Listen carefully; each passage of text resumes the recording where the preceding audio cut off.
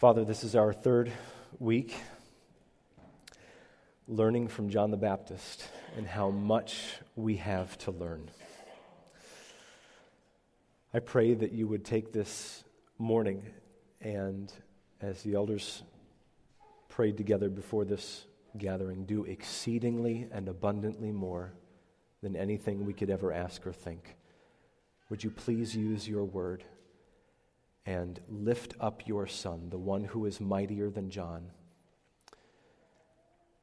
I ask, Lord, that you would help us to know that we have met with you today and that each of us would receive precisely what we need to in this morning. Some of us come in great need of encouragement and help and hope, and I pray that you would deliver that.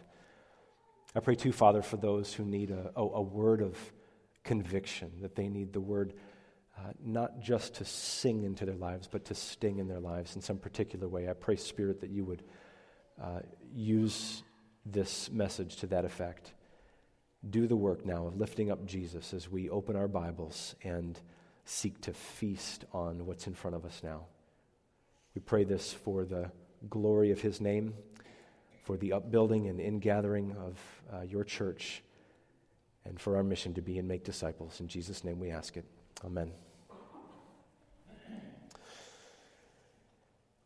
In 1 Peter 3:15, the Apostle Peter famously summons his Christian readers to anticipate, to imagine the day in their lives when somebody from outside the faith would look on their walk with the Lord and approach them and say something along these lines. I have to know, what is it about you? What makes you so refreshingly different from everybody else in my life? I live in this world like you do, and I just have to know, where is your hope coming from? And so in 1 Peter 3:15, the apostle commands us to always be prepared to make a defense to anyone who would ask us for a reason for the hope that is in us. So here's my question for you and for me today. When is the last time an unbeliever asked you for that? Or we can ask the question another way. If you're a Christian, has an unbeliever ever asked that question of you?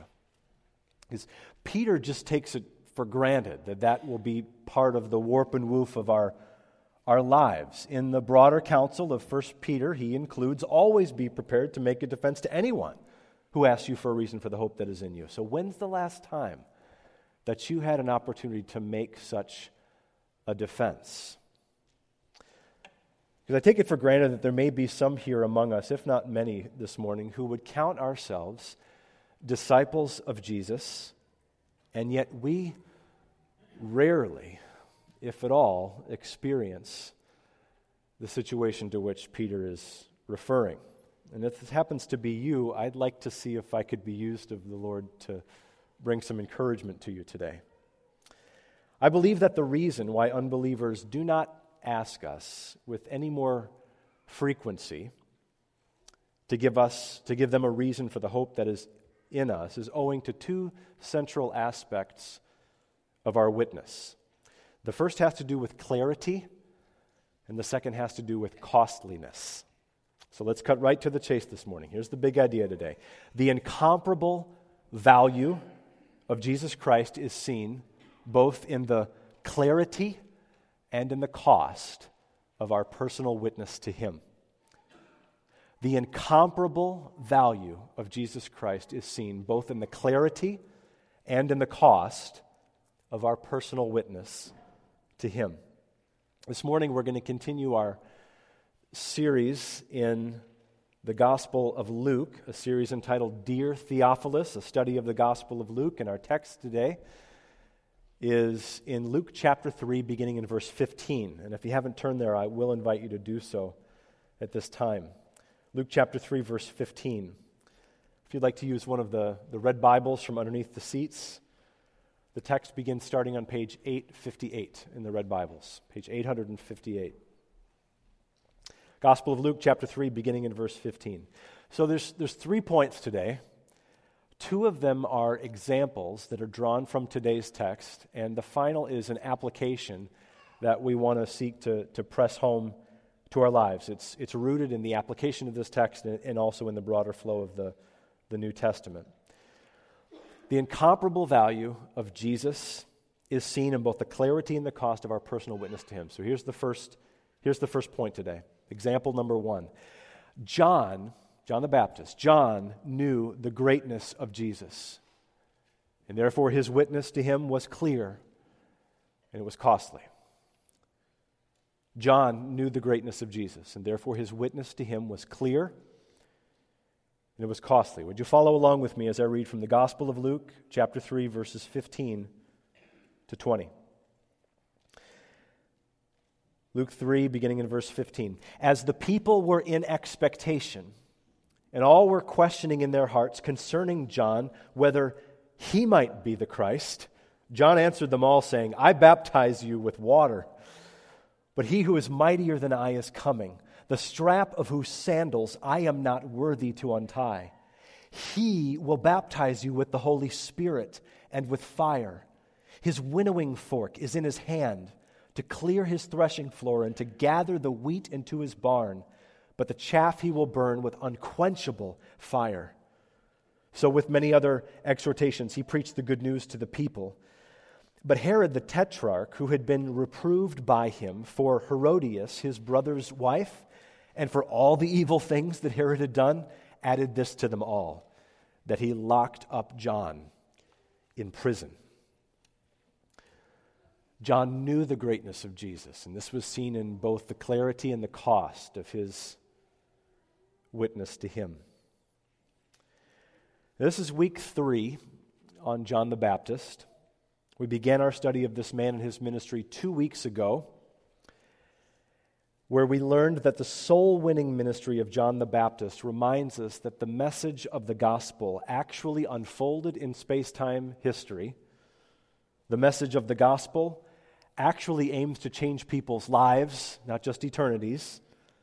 And the message of the gospel actually contains past and future fulfillments of ancient biblical prophecy. So the takeaway 2 weeks ago was, if your evangelistic passion for your list of 5 has become too wet to burn, then these truths in Luke 3, 1-6 are a flamethrower for us.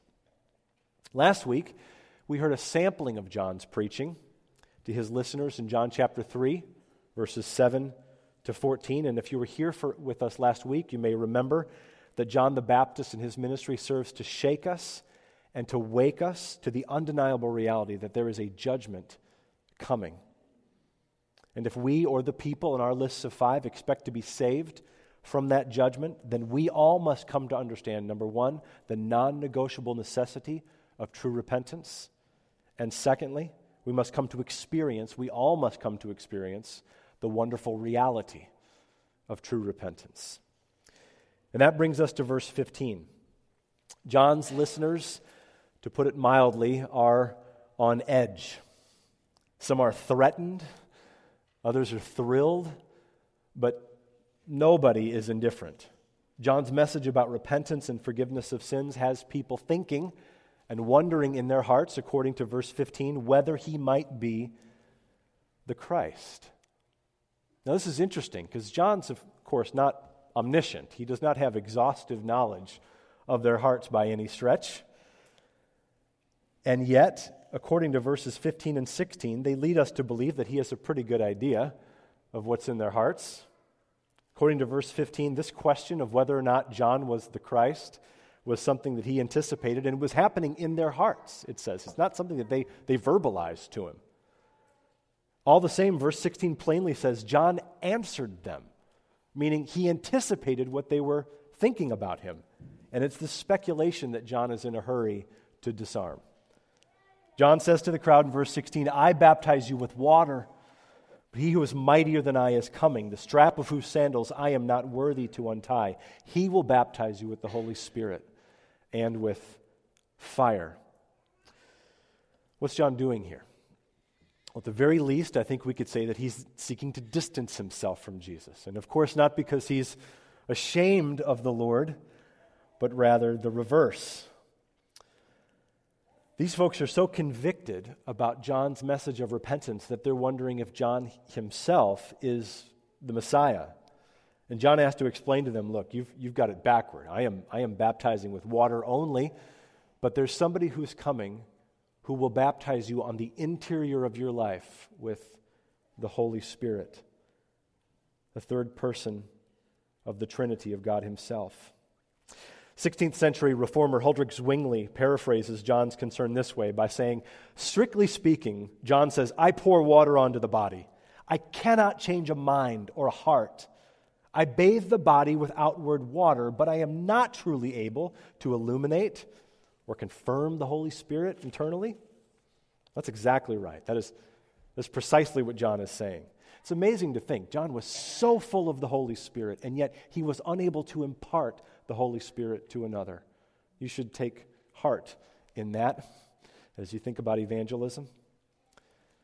But he says, as he draws the contrast between him and Jesus, he who is mightier than I is coming, the strap of whose sandals I am not worthy to untie. So in the first century, among the many duties that a servant would have with his master would be the rather commonplace, practically daily experience of untying the sandal thong of the master and proceeding to wash his feet. It was a messy job, but it was the role of a first century servant to do this for his master. And what John is saying here is not only is he not the Christ, he's also saying that he's not even qualified to do this lowliest of first century tasks for him. This is above John's pay grade. John speaks highly of Jesus and lowly of himself. It's actually an echo of John 3:30, where we read, he must increase, but I must decrease. John knew the greatness of Jesus, and his witness to him was clear. But that's not all. Not only does John speak of the power of Christ in conferring the Holy Spirit upon persons in salvation, he also speaks of the severity of Christ in justly condemning people to judgment who resist their rightful claim, his rightful claim on their lives. Verse 17 is sharply stated, isn't it? The imagery is not exactly vague. It is crisp and it's penetrating. John says of Jesus in verse 17, his winnowing fork is in his hand to clear his threshing floor and to gather the wheat into the barn. But the chaff he will burn with unquenchable fire.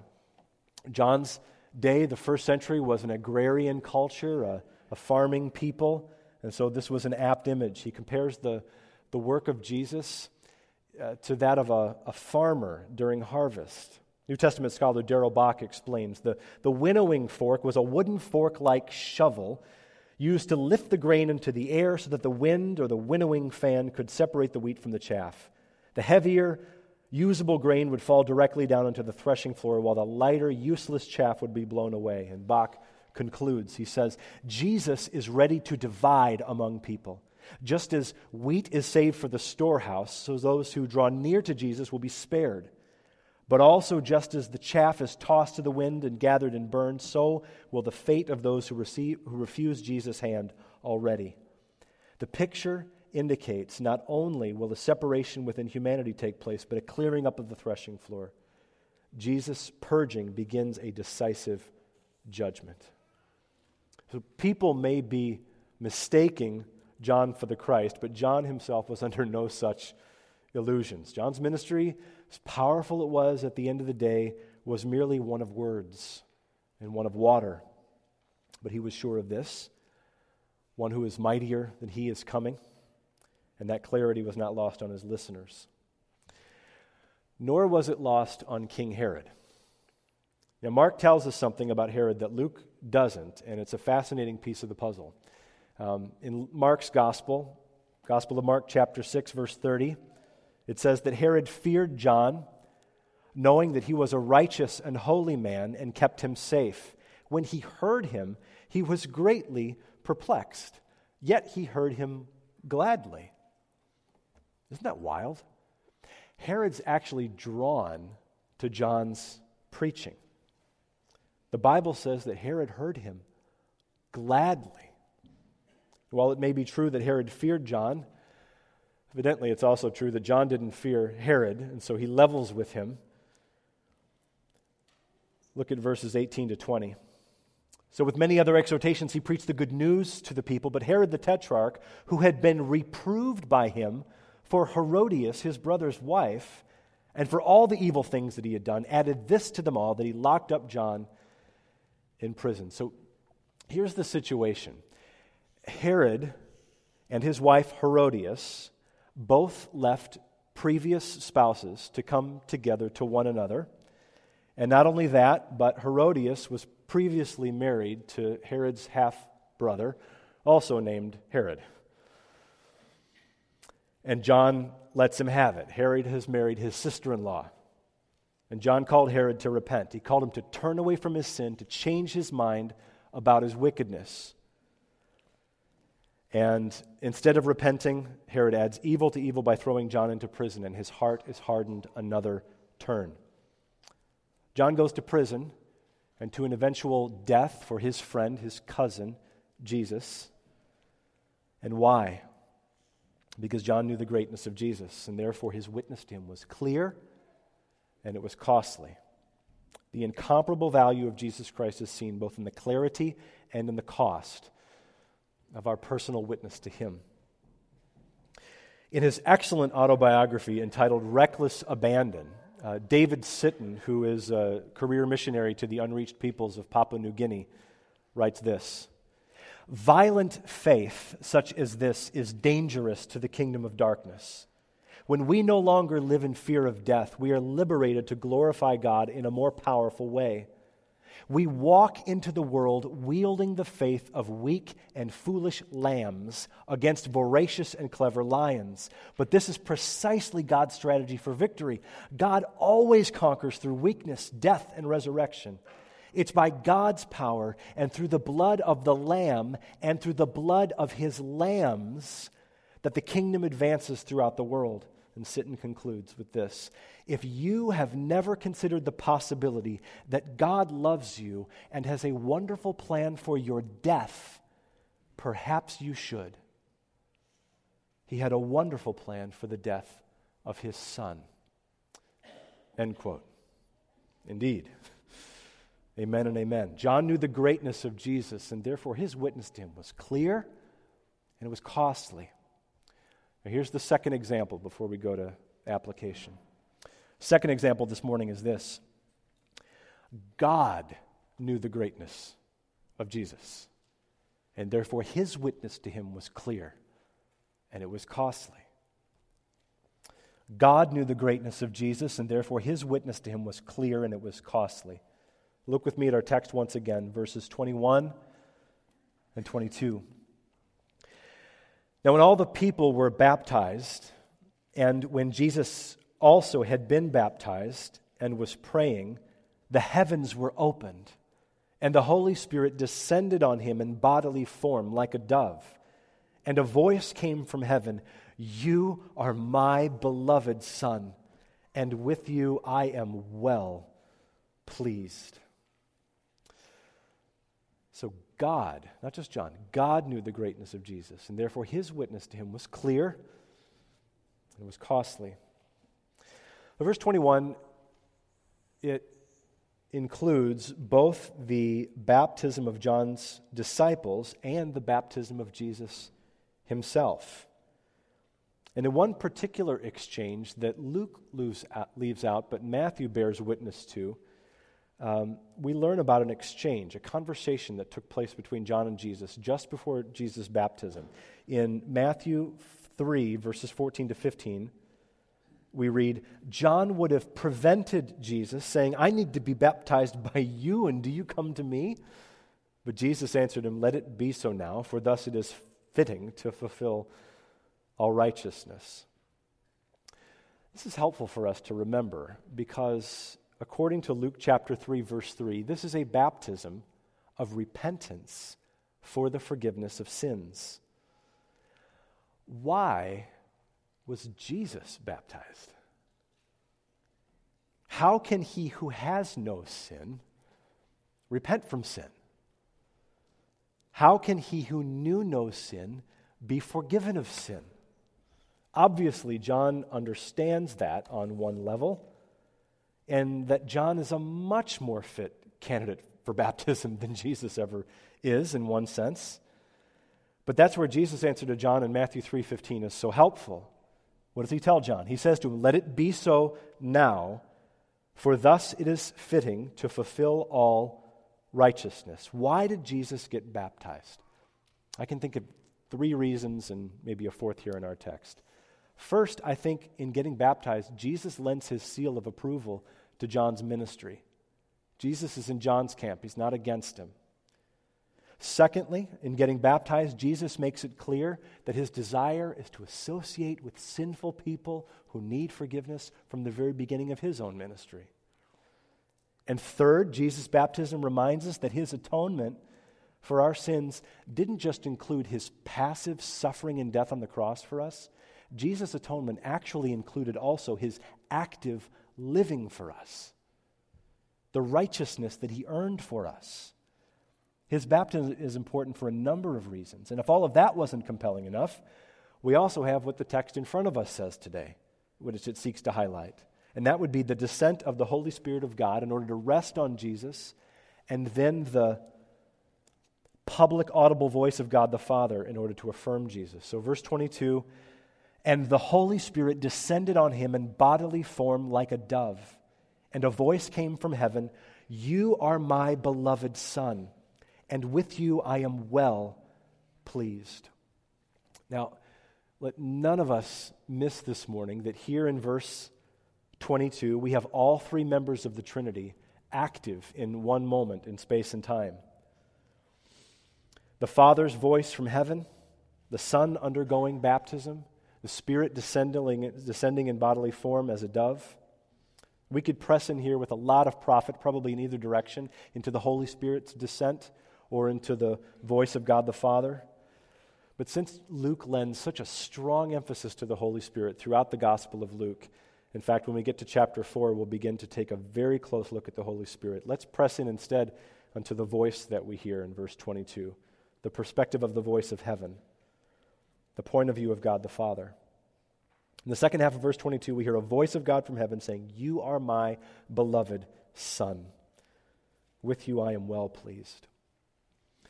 You know, it's interesting. There are 3 recorded instances of the voice of God the Father bearing witness to God the Son in the Gospels. And in every single instance, Jesus is praying just prior to that public proclamation by the Father. Verse 21 of our text says that Jesus was praying and the heavens were opened. By the way, do you think that's a coincidence? That Jesus was praying and then the heavens opened? Heaven listens to Jesus. Just 6 chapters later on the Mount of Transfiguration, we learn in Luke 9, 28 to 20, that Jesus went up on the mountain to pray. He was praying, and then the Bible says in Luke 9:35, a voice came out of the cloud saying, "This is my Son, my chosen one. Listen to him." Then once more, in the Gospel of John this time, Jesus is praying. It's John 12:28. Jesus says, "Father, glorify your name." And then a voice came from heaven saying, "I have glorified it, and I will glorify it again." So what's happening in each of these scenes? Well, what's happening is that God knows the greatness of His Son, and His witness to Him is perfectly clear. The Father loves the Son, so He owns Him publicly. The incomparable value of Christ is seen in the clarity of God the Father's personal witness to Him. So the Father's witness to the Son was clear. But was it costly? Answer: yes. In fact, there was nothing more costly than the Father's witness to the Son. We speak of the baptism of Jesus as if there's only one. But that's not true. There are 2 baptisms of Jesus. The Gospel of Luke is quite clear on this. And it was Jesus' second baptism where the price that both He and His Father would pay would become so evident. In Luke chapter 12, verse 50, some 9 chapters after Jesus' water baptism, Jesus says this. He says, "I have a baptism to be baptized with, and how great is my distress until it is accomplished." The word baptizo in Greek means literally to dip or to immerse or to plunge someone into something. And if Jesus was immersed and plunged into water at John's baptism, just what is he anticipating being immersed into in the future? You know what it was? It was his baptism into suffering and death. On the cross, Jesus was baptized into the penalty that each of us deserves for our sin. That's why he says in Luke chapter 12, verse 50, I have a baptism to be baptized with, and how great is my distress until it is accomplished. I mean, it puts fresh perspective on a verse like John 3:16, isn't it? That God so loved the world that he gave his only Son, that whoever believes in him should not perish but have eternal life. Do you know what Jesus did for you on that cross? Are you aware of the price that's been paid for you? Do you know Jesus? I'm not asking, do you know about Jesus? I'm asking, do you know him? You can. You can know him today. Now, you may be thinking, look, I'm looking over this past week of my life. I'm not even pleased with my life. I don't see how God could ever be pleased with mine. And if you're thinking that way, I invite you to take another look at verse 22 and just ask you this question. Are you pleased with Jesus? That's the question. Because as God looks on Christ, it is clear that he is certainly pleased with him. And if you are pleased with Christ, then God is pleased with you. That's the gospel. So turn from your sin and place your faith definitively in the cross work of Jesus Christ for you, his baptism into suffering and death. Salvation is by grace through faith in Jesus, and you can come to him today. You can put your faith in him today and be born again. Do you know the greatness of Jesus? One thing is for sure, God knew the greatness of Jesus. He was clear about it, and it was costly for him. Now, let me offer one kind of final summary application to these two examples. So the incomparable value of Jesus Christ is seen both in the clarity and the cost of our personal witness to him. John knew the greatness of Jesus, and therefore his witness to him was clear and costly. God knew the greatness of Jesus, and therefore his witness to him was clear, and it was costly. Therefore, if we know the greatness of Jesus, our witness to him will be clear, and it will be costly. If we know the greatness of Jesus Christ, our witness to him will be clear, and it will be costly. Jesus says in Luke 9, verse 26, "For whoever is ashamed of me and of my words, of him will the Son of Man be ashamed when he comes in the glory of his Father and of his holy angels." Let's just agree that this is not something that we want to experience on the last day, right? I don't know about you, but this moves me. This verse motivates me as few realities in the New Testament do, to speak up and to speak of my Savior. If we are ashamed of Jesus in this life, Jesus will be ashamed of us in the next. It's that simple. So let's not be ambiguous or ill-defined or vague about our allegiance to Christ in public, among friends, among family. So much of our witness, I think, suffers from far too much nebulous thinking about him. And if it's nebulous thinking, then it's going to be nebulous feeling and nebulous talking. So get it straight in your head who he is and in your heart, and then and only then out of your mouth will he come clear. In one of my favorite sermons from yesteryear, a Scottish pastor by the name of Horatius Bonar once preached on Paul in Acts 18, verses 9 to 11. And the sermon is titled, "Safety and Success in Our Work from God," our work for God. Bonar summarizes clarity as opposed to vagary in our witness to Jesus this way. He says, "Fear not are Christ's words to his ministers in all ages. Whatever be the power or the rage or the number of enemies, fear not. Speak out. Do not be dumb. Speak out fearlessly and nobly, confidently the words of truth, the message of God, the gospel of his grace. Let not the fear of man bring a snare. Shrink not. Preach no deluded half-and-half gospel. Let not your trumpet give an uncertain sound. Speak so that no man shall mistake your meaning or your message. Do not blunt or muffle your words as if afraid of creating too great an alarm or rousing men too rudely or cutting them too deeply. Speak aloud and speak clearly, not mistily or circuitously with enticing words of man's wisdom. Speak with authority and like wisdom cry aloud, that the church as well as the world shall hear. Whether they like the sound of it or not, lift up your voice and utter your testimony. Obey your Lord and deliver your soul. Don't you need steel like that in your backbone? I do. It's wonderful. So clarity is something we should strive for. It's also something, if you're struggling with it in your witness, it's something you should pray for. And we can take heart too. This is something that the Apostle Paul himself prayed for. In Colossians chapter 4, the Apostle Paul begs the prayers of the church in Colossae, and right at the top of his list is prayer for clarity, that he just get the message clear. Colossians 4, 2 and 3 says, "Continue steadfastly in prayer, being watchful in it with thanksgiving. At the same time, pray also for us, that God may open to us a door for the word, to declare the mystery of Christ, on account of which I am imprisoned." And then he says, "that I may make it clear," which is how I ought to speak.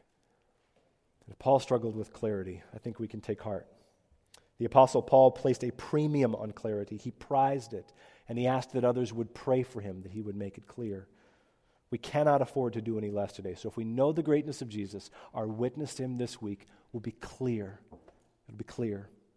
Secondly, if we know the greatness of Jesus, our witness to him will be costly. Our witness to Jesus will be costly. 2 Timothy 3:12 puts it perhaps most simply. Indeed, all who desire to live a godly life in Christ Jesus will be what? Persecuted. All those who desire to live a godly life in Christ Jesus will be persecuted. Three things about that verse. First, notice the scope of it. All who desire to live a godly life in Christ Jesus will be persecuted. Secondly, notice the certainty of it. All who desire to live a godly life in Christ Jesus will be persecuted. Third, notice the severity of it. All who desire to live a godly life in Christ Jesus will be persecuted. We will be. Count on it. It's part of the fabric of the life of each and every Christ follower. Jesus said in John 15:20, "Remember the word that I said to you, a servant is not greater than his master. If they persecuted me, they will persecute you." In other words, if we're not being persecuted, something's gone wrong, radically wrong in our following of Jesus. So John's witness to Jesus cost him. God's witness to Jesus cost him. What does your witness to Jesus cost you? If we know the greatness of Jesus, our witness to him will be clear, and it will be costly. Let's sum up. The incomparable value of Jesus Christ is seen both in the clarity and in the cost of our personal witness to him. John knew the greatness of Jesus, and therefore his witness to him was clear and costly. God knew the greatness of his Son, therefore his witness was clear and costly. So, if we know the greatness of Jesus, our witness to him will be clear, and it will be costly. Not a difficult message to understand. Nevertheless, a challenging one for each of us to apply. The more you are captured by the magnificence of Jesus, the more natural it will feel to be unsubtle and definite in your words about him. And the more that you are captured by the magnificence of Christ, the more willing you will be to pay the price happily for your allegiance to him. The next week, we trace the family lineage of our Savior as we study the genealogy of Jesus Christ that Luke includes for us here in this gospel. And I especially want to challenge you to come back here next Sunday because if you've ever found yourself working through a Bible reading plan and you hit the genealogy section, what are you often tempted to do? Skip right over it, right? We're going to learn next week how a genealogy, far from being a boring list of the names of dead people, is actually documentation for the most exciting part of the story. Our mission and vision is absolutely riveted on this issue of understanding all that Jesus did and taught, and the genealogy of Jesus weaves the ministry and the message of him right into the fabric of the biblical storyline like nothing else can. And I'm already looking forward to next week. But right now, let's hit the pause button and let's pray. Father in heaven, far too often we are guilty of vagary in our witness to Jesus, in taking the soft option and avoiding difficult conversations or difficult situations.